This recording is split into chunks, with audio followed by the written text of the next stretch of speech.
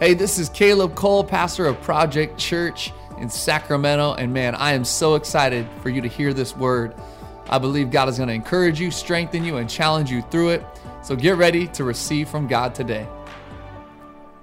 Hey, church family, this is Lauren, and I'm so excited to be sharing God's word with you today.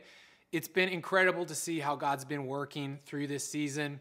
We've been seeing people get connected in online groups and life change happening in Jesus. And in these services every weekend, we're seeing people find life and freedom in Jesus. And we're expecting the same thing today.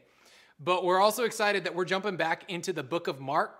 We're in this series called Marked by Jesus. And we're actually taking about 2 years to go through verse by verse through the book of Mark and hearing about Jesus. And today we're in Mark chapter 8, starting in verse 1. And it shares the powerful story of Jesus multiplying the bread and the fish for thousands. And it illustrates this point that Jesus can do whatever he needs to with whatever is available. When there's an insufficiency and a lack is when he shows off the most and does the miraculous.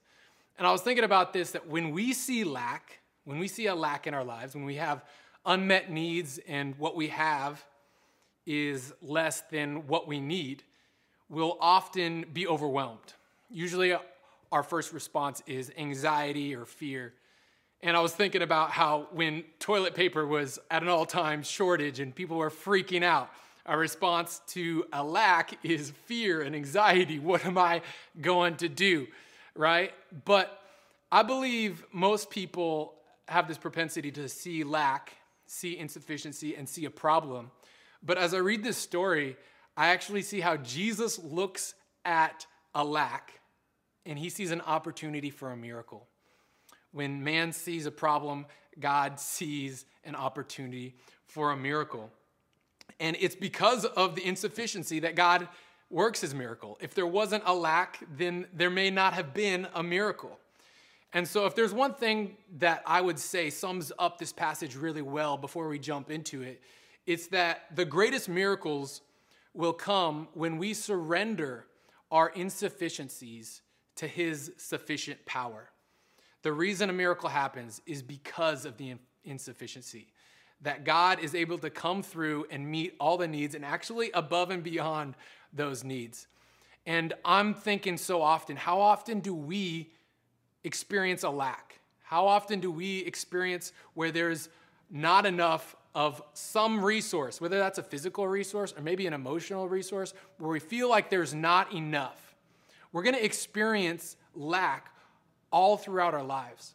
And I think after reading this, I'm personally challenged to say, what is my first response? To trust in God, to say, this is an opportunity for God to work his miracles? Or am I going to take on that fear and anxiety that is my natural inclination? So we're going to jump into Mark chapter 8. Just to give you some context to what's happening, Jesus is continuing his ministry. The crowd continues to grow. He's doing miracles and people are coming to hear what he has to say. He's teaching and teaching a new thing that most people aren't used to hearing, but people are drawn to the miracles. And you may remember a few months ago, we taught in Mark chapter 6 of the multiplication, feeding the 5,000. And we say, hey, is this the same story? Now, some people have speculated that this is the same story, and Mark just recorded it twice. But to me, it's very clear that it's a different story because of a few things. Because it's a different location than the one recorded in chapter 6. It's a different amount of people, and it's to a different group of people. First, it was to the Jews, and this is actually to the Gentiles, which means non-Jews. And this is the second miracle of multiplication because I think the disciples just needed a reminder of how good God is. And that's kind of what I want to give you all today. And that's the title of my message, is reminders when there's a lack. Reminders in the midst of lack. So let's jump into Mark chapter 8, verses 1 through 10. In those days, when again a great crowd had gathered and they had nothing to eat, he called his disciples to him and said to them, I have compassion on the crowd because they have been with me now 3 days and have nothing to eat. And if I send them away hungry to their homes, they will faint on the way. And some of them have come from far away." And his disciples answered him, "How can one feed these people with bread here in this desolate place?" And he asked them, "How many loaves do you have?" They said, "7." And he directed the crowd to sit down on the ground. And he took the 7 loaves, and having given thanks, he broke them and gave them to his disciples to set before the people. And they set them before the crowd. And they had a few small fish. And having blessed them, he said that these also should be set before them. And they ate and were satisfied. And they took up the broken pieces left over, 7 baskets full. And there were about 4,000 people. And he sent them away. And immediately he got into the boat with his disciples and went to the district of Dalmanutha. Let's just pray real quick that God would speak to us through his word. Lord, we're so thankful for your word, especially in this season, and how you work the miracles like only you can. And I pray that you would speak to us and open our hearts to new revelation. We love you, Lord, and praise you in Jesus' name. Amen. So like I said, this sermon is called Reminders in the Midst of Lack. And I believe we just need some reminders. As I look at this passage, I see that there's a lack, and I see 3 things that really stand out to me that are so needed for us to be reminded of. Many of us are in a season of lack with these given circumstances. And I believe when we embrace these truths, these reminders, we'll live differently. And more importantly, we will experience all that God has for us. So number 1 is this, is that he cares. You could see in verses 2 and 3, Jesus says those words, "I have compassion on the crowd." And I think we can conclude really quickly when we experience a lack. We think, I have unmet needs, so God doesn't care about me. I have bills that I don't know how to pay. God doesn't care about me. I have anxiety. I have emotional trauma. I have this pain. I have this situation. And we conclude that God doesn't care about us real quick because our circumstances tell us that. And that's a conclusion we often draw. But like I said, we need reminders that God cares for us. Psalms 34, verse 18 says this so well. It says, "The Lord is near to the brokenhearted and saves the crushed in spirit." See, sometimes we think that he's not aware or he doesn't care. But I want to remind you that his care and compassion for you is incomprehensible. His love for you is so dear that when you are brokenhearted, he is near. He's near to the brokenhearted. And so in the midst of your pain is when God's unconditional love is highlighted the most and his compassion for you. Another verse that says this so well is 1 Peter 5:7. It says, "Casting all anxiety upon him, for he cares for you." It's because of our insufficiencies in our emotional pain or our physical resources that we have, whatever kind of lack we're experiencing, is when we really can cling to the truth that he cares for us. And when we do that, we'll experience his unconditional love. And when we do that, there's just nothing that compares to his unconditional love. We need to remind ourselves in the midst of lack that he cares for us. And the second thing to remind ourselves of is that he's capable. When we believe and we remind ourselves that he's capable, we'll be really quick to trust him. And that's what I saw in the passage. The disciples had already experienced this miracle, but they still asked the question, "Jesus, how's this going to work out? There's thousands of people here." Mark records 4,000 people, but we also know that that does not include women and children.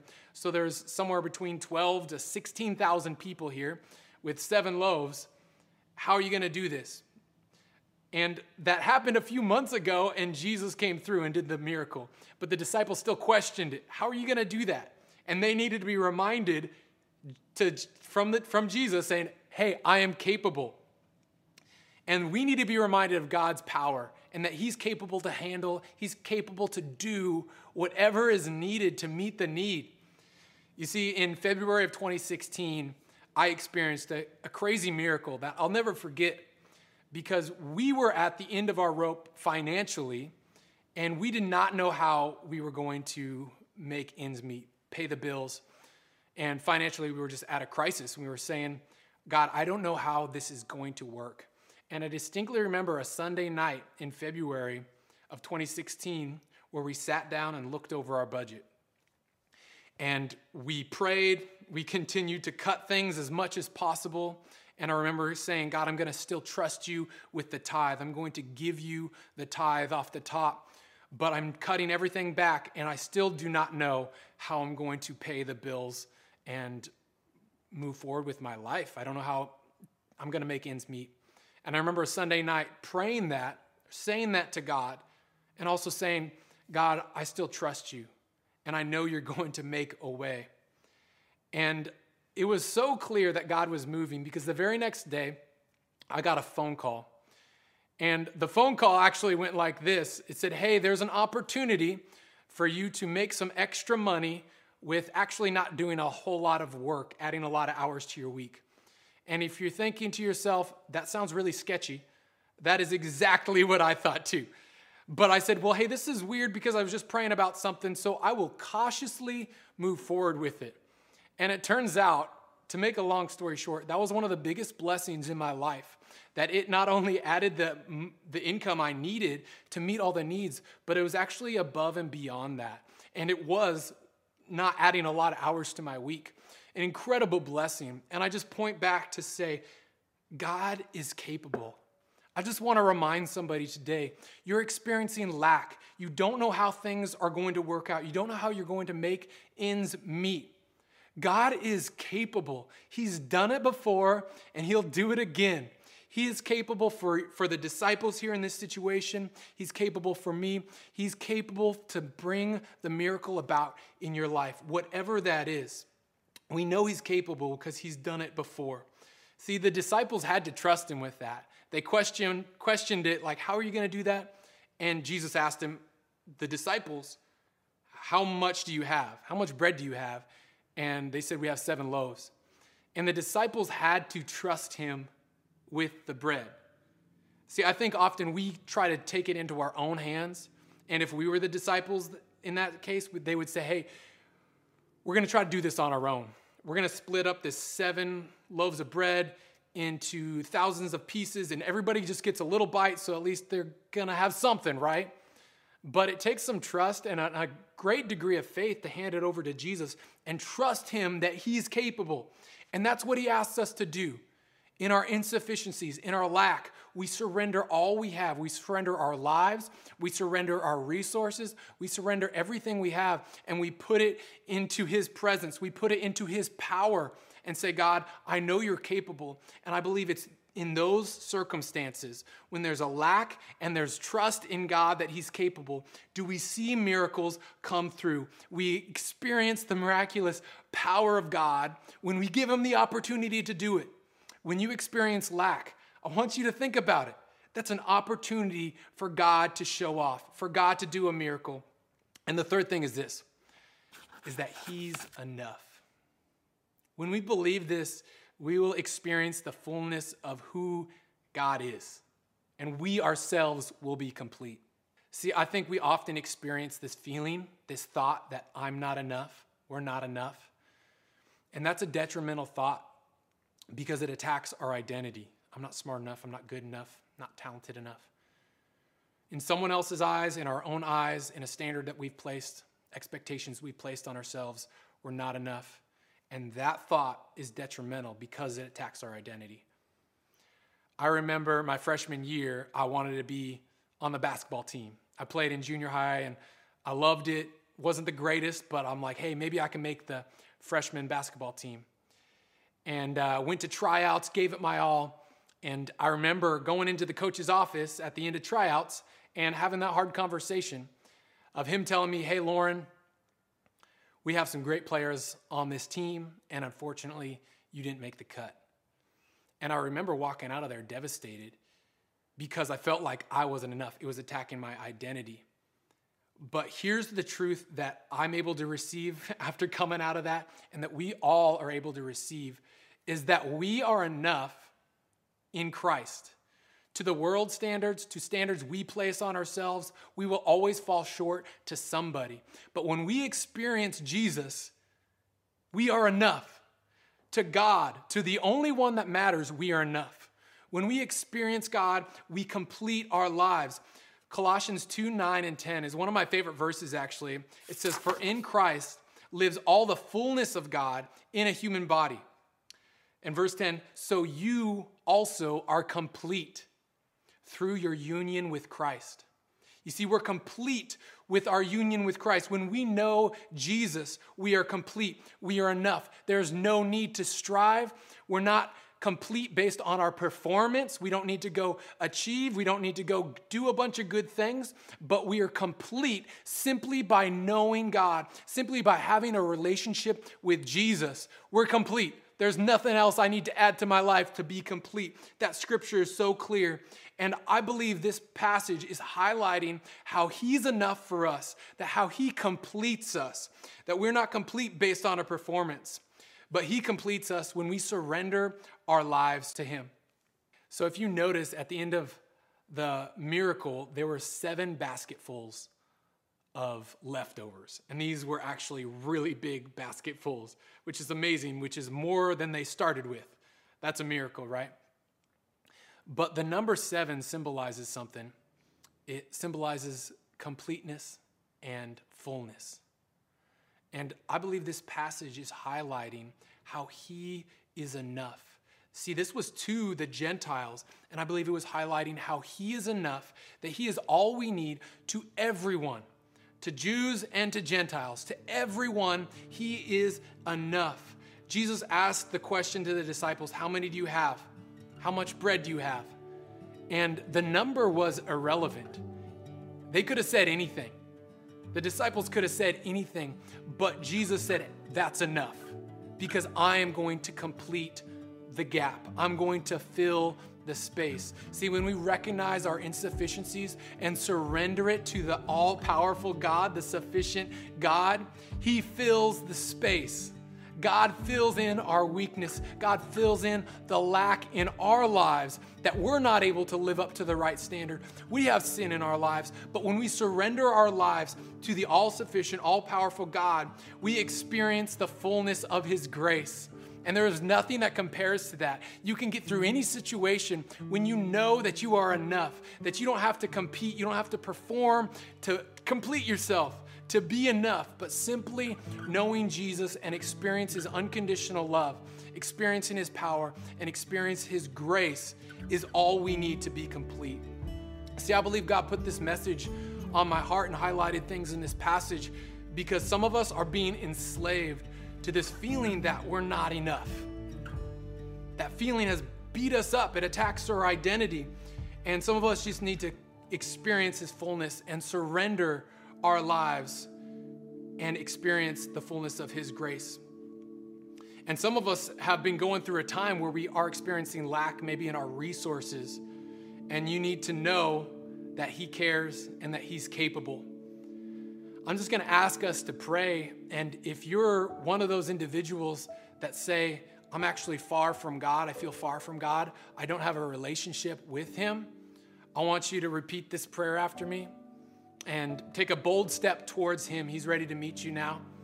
But also, if you're experiencing a lack in your life and you feel you're tested and you need to be reminded and you need to surrender your lack to him and experience his compassion and his power and his grace, I want you to repeat this prayer after me as well. Let's pray this out loud. Say, "Jesus, I need you. Come into my life and make me new. With you, I am enough. I surrender everything I am into your hands and experience the fullness of your grace. In Jesus' name, amen." Maybe some of you prayed that. I want to encourage you to click the link in the comments to help us get connected and pray with you more. But church, let's live this out. Let's live this principle out of clinging to his power and his grace in our lives. We hope this word encouraged you today. If you haven't heard, we recently purchased a building in Old Sacramento. This is going to be the permanent home of Project Church. We are here to stay in Sacramento. But I wanted to ask you if you would consider giving. donating to help make this vision come to fruition. You can go to www.projectchurch.com/believe to see more about the building and to donate. God bless you, and let's see what God can do through us.